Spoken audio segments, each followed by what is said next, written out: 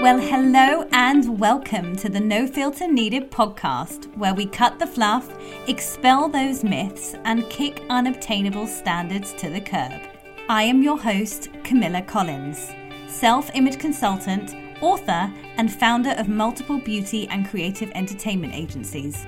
I am super passionate about empowering people to change their self-perception and reimagine not just the beauty, but the huge amount of power within themselves.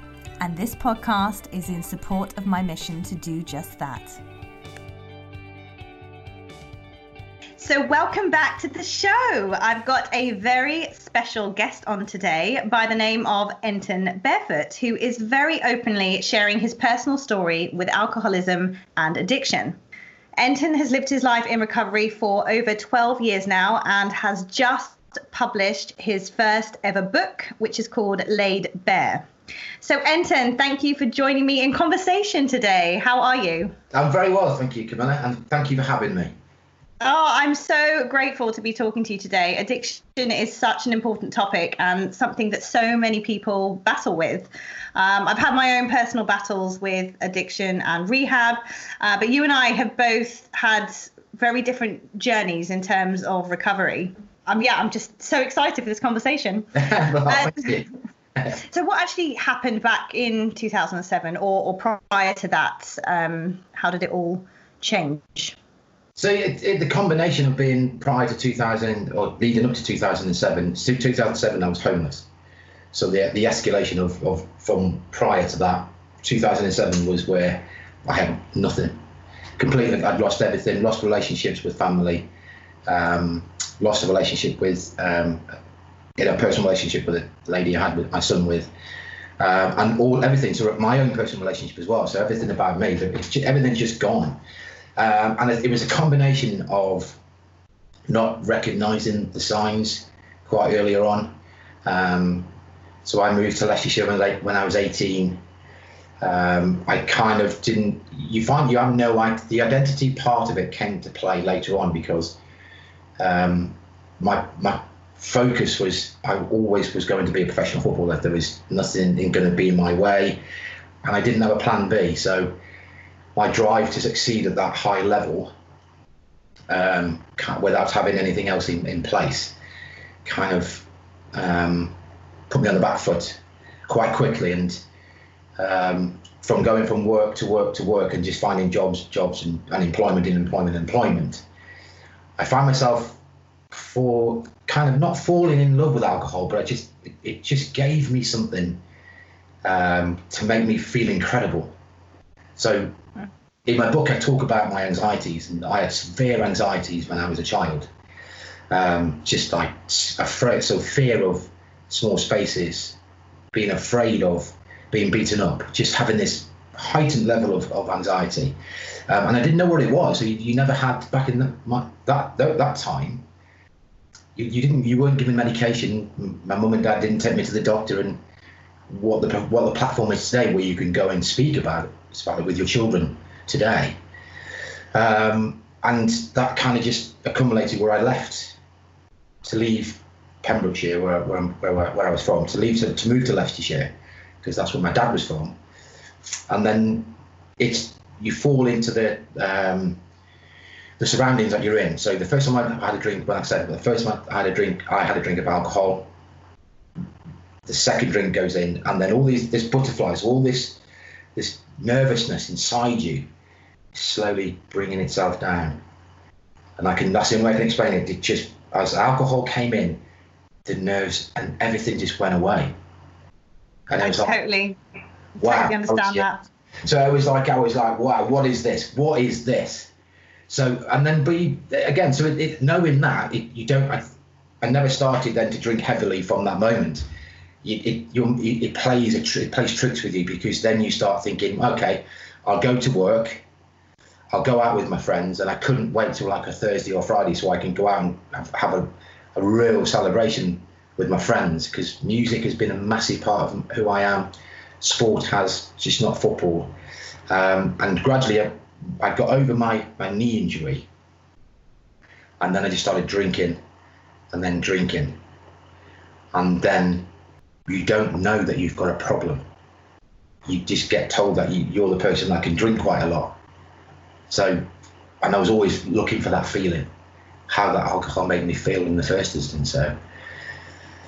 So yeah. Well, it becomes your new normal, doesn't it? And this is the thing. It's not often one thing that happens, or that there is a catalyst, but it's nothing huge. And then you change your habits or your actions, around that thing. And then you sort of start building, I guess it's a new way or a different way of living rather. And it's that environment that you then create for yourself that supports these, addiction or these habits, and you seek out more of it to warrant what you're doing. And I totally get all that you're saying, and I can it's a slippery slope, isn't it, when you start going down that path, and once you're in it, it's really hard to get out of unless you completely change your environment and undo everything that you've built to support it, which is a lot of work. And it's financially as well. So you never recognise that alcohol is a drug. I never knew alcohol was a drug. Alcohol was pastime. Alcohol was something you had a drink of alcohol when you finished work. This kind of like this, not so much a macho stereotype, but this as a man, I lived in a stereotypical world where my dad was my dad. He was a man's man, and that's not a fault of his, but that's who he was. So going out to the pub was a common thing. So as a man, I was allowed to go to the pub. You get that stereotype as well. So you go out, have a couple of drinks, but nobody tells you it's a drug. You don't realise that until later on when I went to university and when I wanted to find why this happened to me. You only realise that alcohol is a drug, and it's a legal drug. So the combination of taking that over the years, financial capability is a part as well. So going from job to job, having a bit of a better job, paid better, and then finding another job that pays a little bit more. And then you start off doing the right things by paying bills, and you pay this. And so I moved. When I came to Leicestershire, I moved with my grandparents. So they allowed me to not pay any board, but save some money so I could go and rent my own place, which I did. And you then become an adult. So you then have these responsibilities, which is financial responsibilities and responsibilities to yourself. So then you start that starts off okay. And then I'm living my life. So I've gone from Pembrokeshire, which is like one of the most natural places in the UK, where you can go down and see beauty in itself, and beaches and countryside and walks, to a place like Leicestershire, where it's all the nearest beach is in Skegness, so it's right in the centre of the East Midlands. And I overcome my knee injury, so I was able to go back and play football again with my uncle's team. And then you have football at that time, so 95, 96, it was a culture of a drinking game. So you went training on it. I went training on a Tuesday. Tuesday and Thursday nights, we would have a drink after the training session. We would go to the football game and play football on Saturday. We would have a drink on Saturday. You would go back out on Sunday afternoon and you'd have a few drinks on Sunday afternoon, and that becomes your life.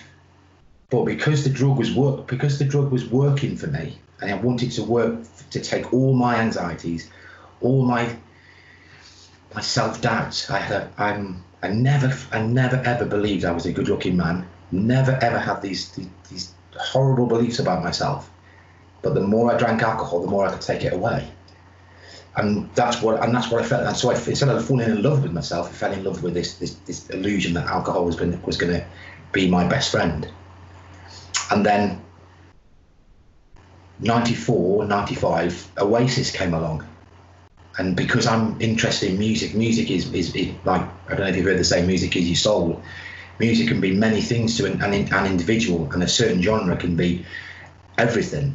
And when Oasis came out, especially with Definitely Maybe, the first album, with somebody like me who had no self-esteem, no confidence, unless I had a drink, and to see someone like Liam Gallagher step onto the platform and tell everybody that this is what he was going to do, this is how he's going to go and do it, it's just like, that's it, that's what I want to be.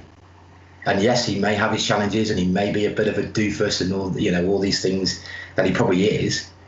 But I was 18, 19, and he was telling me that this is what he's going to do. And I just thought, I'm having some of that. And then you kind of get faulted. So I'm not being myself, I'm being somebody else, and under this illusion. But alcohol was my main lover. It was everything to me. And then someone introduced me to cocaine, and that was another world. So, as I'm sure you probably know yourself, you know, there's a lot of people who take that transition from alcohol into then a party drug like cocaine, because somebody says if you take a line of this, you can drink even more. And then it was like, and that person wasn't wrong, you know. Quality of the cocaine going back in the 90s, then it was quite pure. So you had a good hit on it. So from going from having 5, 6, 7 pints and a couple of shorts, you know, a couple of whatever drinks we were drinking. So I used to, like, how sad I am, I started drinking gin and tonic because Oasis said it was a supersonic. So you'd incorporate those drinks, and then someone would say, take that's going to get you to where you need to go. And then that's the journey, and then the continuation of other drugs then. So it's that searching, you know, you're constantly searching. And so it does make sense that you are going to put someone on a pedestal, or you are going to copy their actions. And okay, that's obviously extreme, but it happens all the time when we, you know, follow other people, we look up to other people, and we try to imitate their behaviors, or take certain aspects of their lives and bring it into ours. And I think that is where the identity crisis, you know, starts happening, when we start adopting other people's parts of their lives. And, you know, I see this kind of a lot now with other stuff. If I go back to my days, and, you know, very similar journey on that front to you, from, you know, alcohol, and that was it. I could take, you know, a line, never mind a few, and I could drink more, and I could be up all night, and I loved, you know, to be with people and obviously chat a lot of rubbish, which was what was happening. But you know, this went on, and then it wasn't fun anymore, and it got to the point where I wouldn't go out without it, because it breaks you inside. You know, you become so reliant on it. And I remember my biggest fear at one point, I literally thought I was never ever going to be able to, I thought I'd never have a wedding day without it. I just, like, all these things, and I felt really sort of trapped with it all. But I was in it. I didn't know how to stop it. And so, you know, you just carry on, and your friends get kind of fed up with you.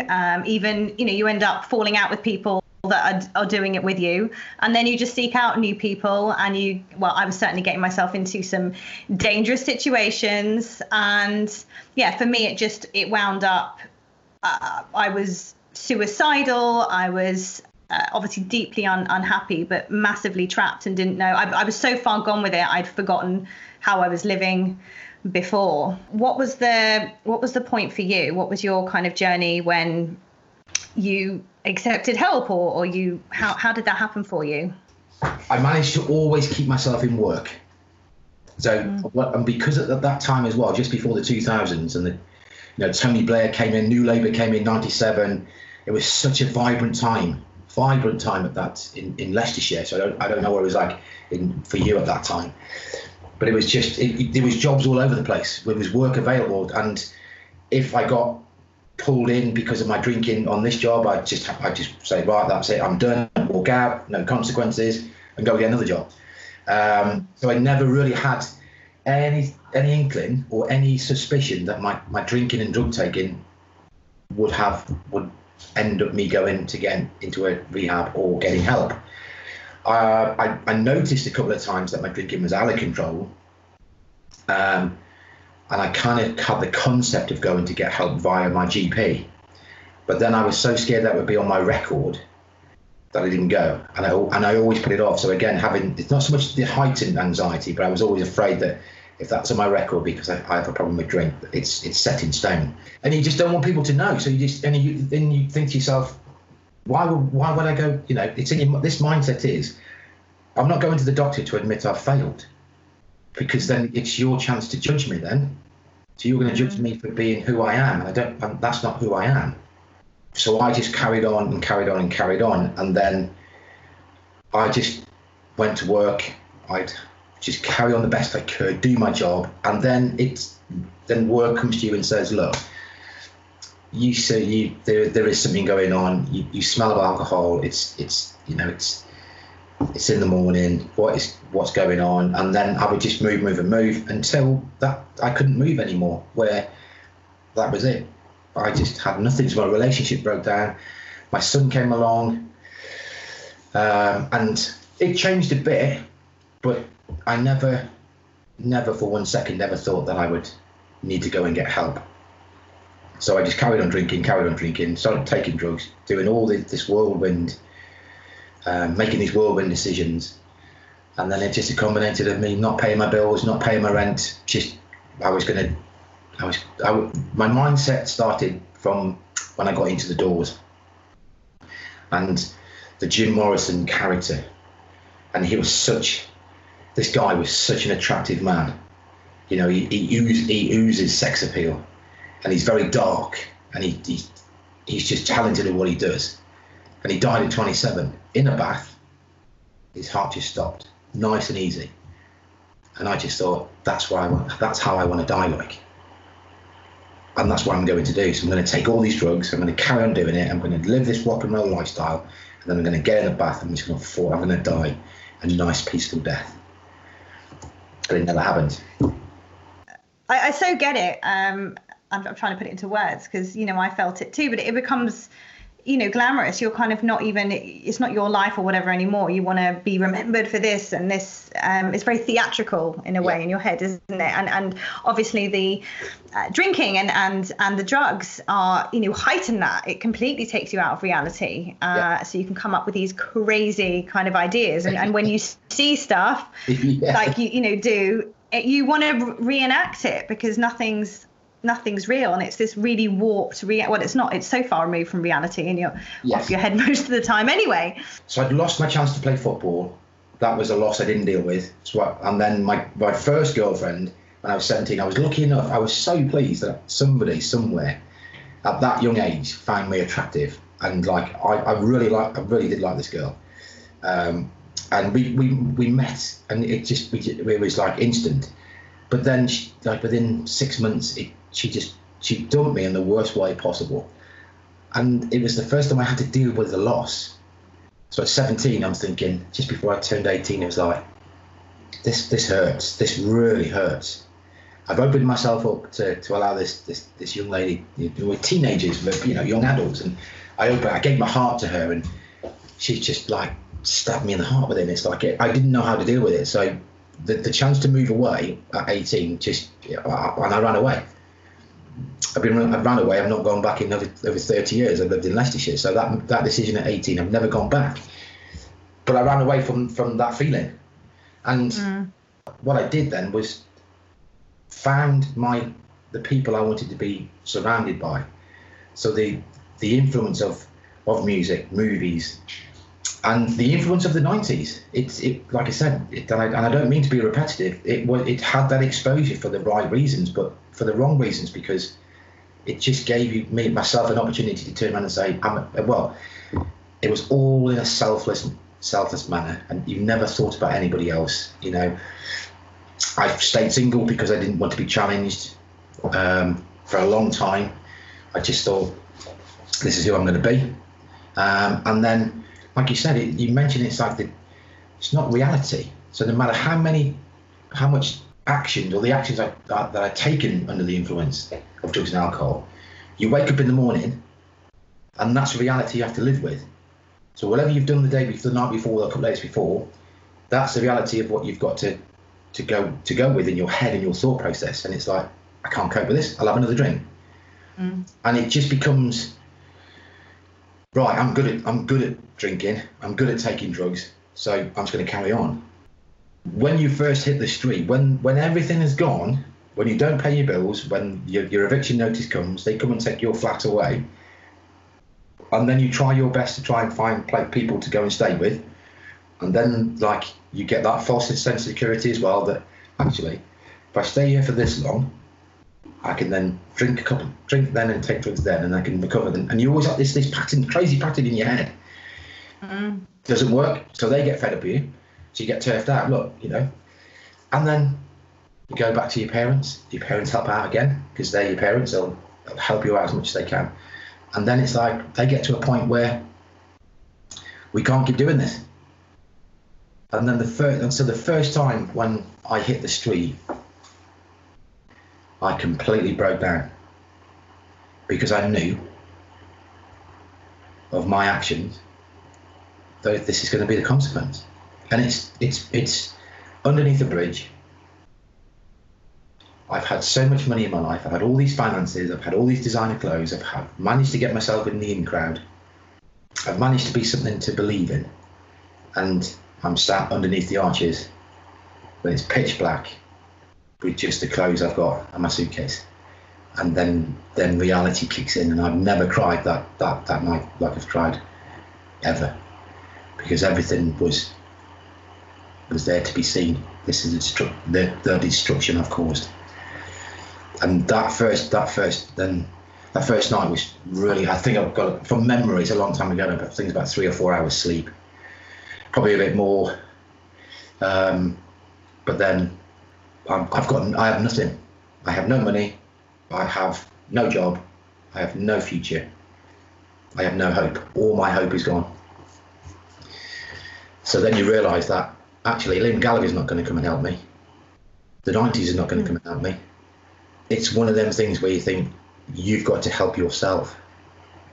So was that, I mean, that sounds to me like your rock bottom. Yes, and completely. You know, the turning point for you. Yeah, so completely. And then, so that's from that moment, because the morning I woke up, that moment, I said to myself, I will never, ever drink again, no matter how many times, or take drugs again, no matter how many times I get my triggers, my cravings, you know, no matter how bad it gets, I'm not ever going to drink again, because I'm not feeling like that again, ever.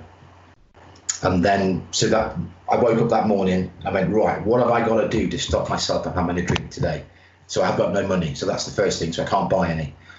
I don't really want to go and steal any because that's not me. I'm not a thief. I don't want to go and steal for it.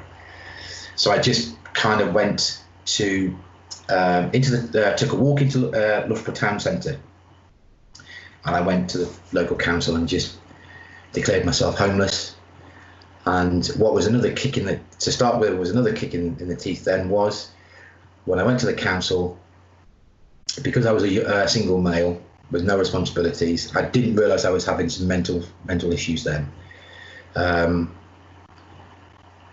They said that they had no duty of care to house me, and I kind of looked at the lady and says, and this is like, I don't know what other people are like, but I turned around and said to the lady, so of all the things, all the tax I've paid, all my national insurance, you're telling me you can't help me get somewhere to live? And it's in their policy that they don't house males. I have no duty of care, so that you have conditions where, I think the lady said you had to be in contact with your parents, or like my relationship with my son was broken.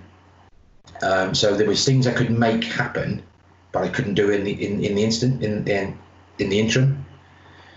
So when I was told that, I walked back out, and that's the first time I thought to myself, well, I may as well just carry on, but I didn't. They gave me a piece. What stopped you?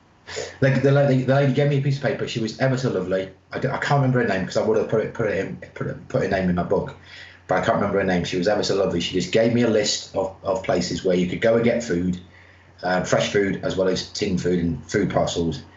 And there was a local charity called The Bridge, and I went over to them, and then they were amazing as well. So they couldn't solve my housing straight away.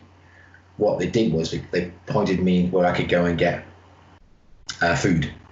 So luckily, I don't know where you live, Camilla, the churches have, they used to have back then, where places, if you were street homeless in Loughborough, you got a ticket, and you used to take it to one of the churches, and you would get a 3-course meal, which was just heaven. So it was like, wow. And then you sit there and think, like, I've spent like 50 quid on a meal before and now I'm getting food token to go and get food from a church. And you just think, well, why has this come to this? But I never allowed myself to fall into that negative at that point, because it was always focus of going, right, if the weather changes, I'm going to get absolutely drenched. I've got nothing, no cover. I've got a waterproof coat. So at that time, I think the benefit system has changed a bit now. At that time, if you had a care of address, you could claim benefits. So I then went to this local charity. Then they pointed me out to go to the local benefits office, and the charity gave me their care of address, which was then I was able to claim benefits if you had a care of address, and that's to have that helped financially in that small period. And then what happened for you? So how did you make sure you didn't go back? Because I went into a residential centre. Yes. I did I did the ATP. I was in there for a month, and I think I said or not when we had a call the other day that I actually at one point tried to leave, and there's a big long driveway at the front. And I got halfway up it, and I was just I was broken when I went in there, and I was even more, you've got to just put everything out, like get everything out. And I just was so scared about going outside. I mean, I was really frightened about how I would get along out there, that I ended up just eventually turning back, because I felt like I had to just stay there until I could get some part of me back, because I literally just felt like nothing, and I was so scared. But I can imagine, you just fall back into it when if you've not got someone. And we were up at 7 a.m. in the morning. We kind of had therapy sort of all day long. We had sort of breaks, but we were in and out. So it was quite regimented in that sense, where there wasn't time for your mind to sort of wander too much. And obviously a lot of the work that we did was processing everything and trying to get to the root cause of where it's stemming from, and really creating the self-awareness. But I can imagine without that, it's so easy to fall back into old ways. So how did you get yourself, because I know you were on your own, how did you manage to keep yourself going? So it's because I was used to my own company anyway. It was just a normal thing with getting used to being on my own. What was difficult was the fear for me was the fact that where am I going to stay until I can get some benefits in, so I can actually go and buy a tent. So in the day we would go to the bridge, which is a local charity, get my ticket, go up to the church, have a meal. So that was every Monday, Wednesday and Friday. And then so you can plan that morning, so you could say, if I'm going to be here for this amount of time, then I can go to have my food, and then I go to so then the best thing I ever did was join the library, join the local library. I explained the situation I was in.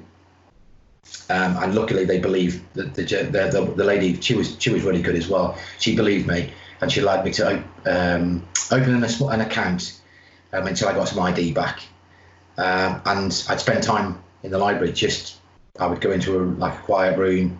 I'd be able to they didn't know it, but I just fell asleep for an hour or two, and just kept myself, because in my head I was thinking the easiest thing I can go and do is to go and drink. I've had everything that I possibly could ask for. So why would I go back and get a drink? Because I don't want it anymore, because it's this, I'm trying to understand what went wrong. So the easiest decision was to go back and drink. And that was my focus, to turn around and say, right, so let's see how you can make the decision not to drink. It wasn't like a shining light or a silver lining. It was just, I have completely ruined everything. I've had money, I've had clothes, I've had everything. Now I've got nothing. So why would I go back and drink again? It's time to suffer, because it will get good. I had all this mindset that it will get good. I have to go through this so I can go back to normal. But normal my new normal would be without drugs and alcohol. So it was just a focus to say, it's so easy. I can go to the off license, I can go to the supermarket, I can go and get a drink. I purposely kept myself away from the small homeless people that were around who were still doing their thing. Because if you make the right choice in the day, it makes you feel better for tomorrow. It's so true. It really is. And it's just these conscious decisions, each and every day, and not thinking too far ahead, because if you thought too far ahead, you just would have gone, oh, I just can't even go there. So just taking one day at a time. And then you start to get momentum and almost you get, well, it sounded earlier when you were talking as well, it's almost like you got addicted to your recovery. So you almost went the other way with it. Yeah, absolutely. And my mum said to me when I was, she said to me when I came out, she said, my God, Camilla, like you were so like hell-bent on destroying your life and being so destructive that, it's obviously coming from somewhere. If only you could just channel that into something else, something positive. And I do believe that it is all there within us, and particularly someone that has had problems with addiction with anything. I think this is great because you have a drive in you, and you can rechannel that energy. It's not going to happen overnight, but it's there, and there's always a way to turn these things around. Absolutely, and you've hit it on the nail. But like you do become so, if it is addicted, but your recovery means the world. So you really work on recovery, and I work. And the thing is, I actually love my recovery. I love who and I love who I am because of it, because of that drive, because of that perseverance to say this is like today. You count the days where you say, I've not had a drink today, I'm not taking a drug today, and you don't realise just how quick each and every day goes. So going to the library, I fell in love with books again, so I started reading. So just like what was interesting to me, so I'd read a history about music, I'd read the history about films, I'd read the history about bands, and I'd read the history about anything just to keep me sane, because I was honest with the librarians there and just said, look, I'm homeless. I have nowhere else I can go. Do you mind if I can just, take a book and read and just keep on reading until I can just get warm, or just be somewhere in a building. And they were happy for me to do that because they never caused any trouble for them, you see. So, and I was there in the corner doing my own thing. And yes, of course, I wouldn't deny that, like, you have these thoughts of like, not so much about drinking, but you go back, your mind wanders back into like, I can't believe I'm here, I can't believe this happened to me, why has this happened to me, and you have them bad days. And I'm not trying to describe that every day was perfect. I had terrible days, and I'm sure you did as well. You have terrible days where you just think, come on, pack this in, come on, let's have you back. You could hear it talking to you. Come on, let's go and get a drink. And you're like, no. So you find that resolve, and you find that ability to say no. And once it just comes through and it shines through.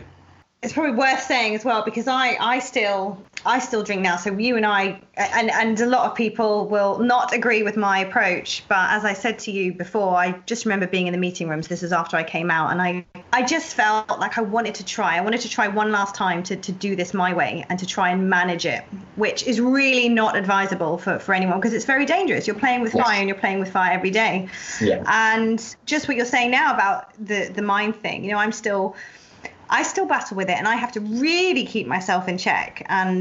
But it's more the drugs that I just don't do, the coke. Yes. But that in itself still took a while, and now it's not even a thing. But for years, it would crop up, and your mind would be like, oh well, maybe, and it's really sort of battling with that all the time, especially when you've had a bad day. And I think at the moment as well, for everybody in lockdown, I mean, it's throwing up all kinds of stuff for everyone, and coping mechanisms and minds, our minds just going insane and here, there and everywhere thinking of stuff. So, but it's all about just practicing that resolve within yourself and saying no, and just waiting for the next day. You think, okay, well, if I want to tomorrow, then I will. And often that it goes away, doesn't it?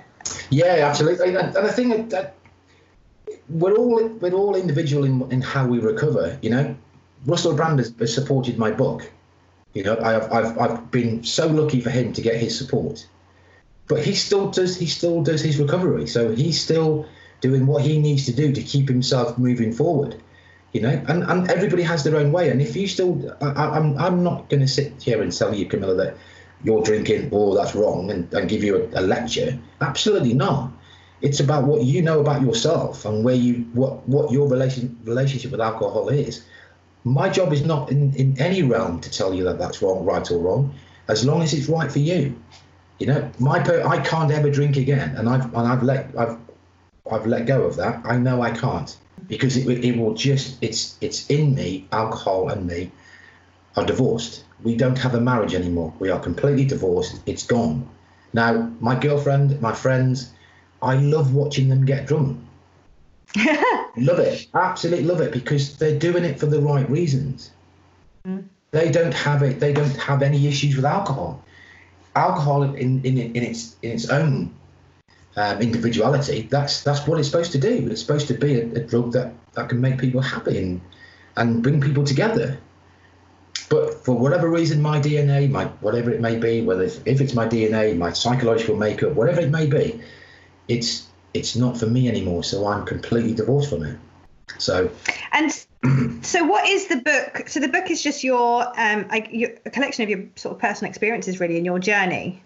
Yeah. So from my childhood, I give, and then up to being homeless and in recovery. Sorry. So it's just as many. I just written, and then it got put into chapters. So from my childhood in Pembrokeshire in Wales to recovery where I am now. So, but laid bare. I just want to lay it all on the line, so it's bare for everybody to read. And it is a play on my surname. So it was never a conscious choice not to refrain from. Shall I? I won't talk about that. I won't talk about that. I wanted to see people. I wanted to. Hopefully, it comes across that. It's in its entirety that it is what it is. It's laid bare. Well, I can't wait to read it. I was rushing to get you on for a conversation, so I haven't had a chance yet, but I will. And I totally resonated with All or Nothing. I am All or Nothing. Yeah. And it works in some ways. I get stuff done, but I burn myself out all the time. Yeah. And I also, if it's nothing, it throws my toys out the pram. So it's stuff I have to be. It's another one of the many things that I manage and am mindful of. Yes. That sometimes get the better of me. But, it is what it is. And I think that's it with the people that we are, the person that I am, the person that you are, the person everyone else is. It's not about changing that. It's about managing, and it's about recognizing and accepting that this is this is who we are, and just accepting that and working around it instead of denying who we are, because I think that just causes more problems, and it's not living in truth. But this has been such a cool chat. Amazing. No worries. Amazing. Thank you. That's been great. No, thank you. Oh, you're welcome. So where can people get the book? Where can they get hold of it? I do have a website. So it's all the W's .therealbarefoot.co.uk. So therealbarefoot, all one word, .co.uk. I think if you put my name in Google, I think it takes you to my website anyway. But it's on Amazon as well. I think it's on Waterstones. So there is a ebook as well. I think it's on Kindle. So great. And if anyone wants to work with you, I know you help with addiction and stuff. So where would people be able to get hold of you regarding that? All they've got to do is just go onto my website. My mobile number's there. Just give me a call, give me an email. So my email is enton@therealbarefoot.co.uk. So it'll be all on my website. If people want to get in touch, by all means, I will always try to help somebody. It's been a fabulous journey so far, and long may it continue. It's been brilliant having you on today and having a chat. Thank you very much. Thank you. Thank you, Bella. Thank you so much for listening. I hope you got some good takeaways from today. And if so, then please do leave a review. Make sure you subscribe so you don't miss an episode, and you can find further insights and tools over at camillacollins.com.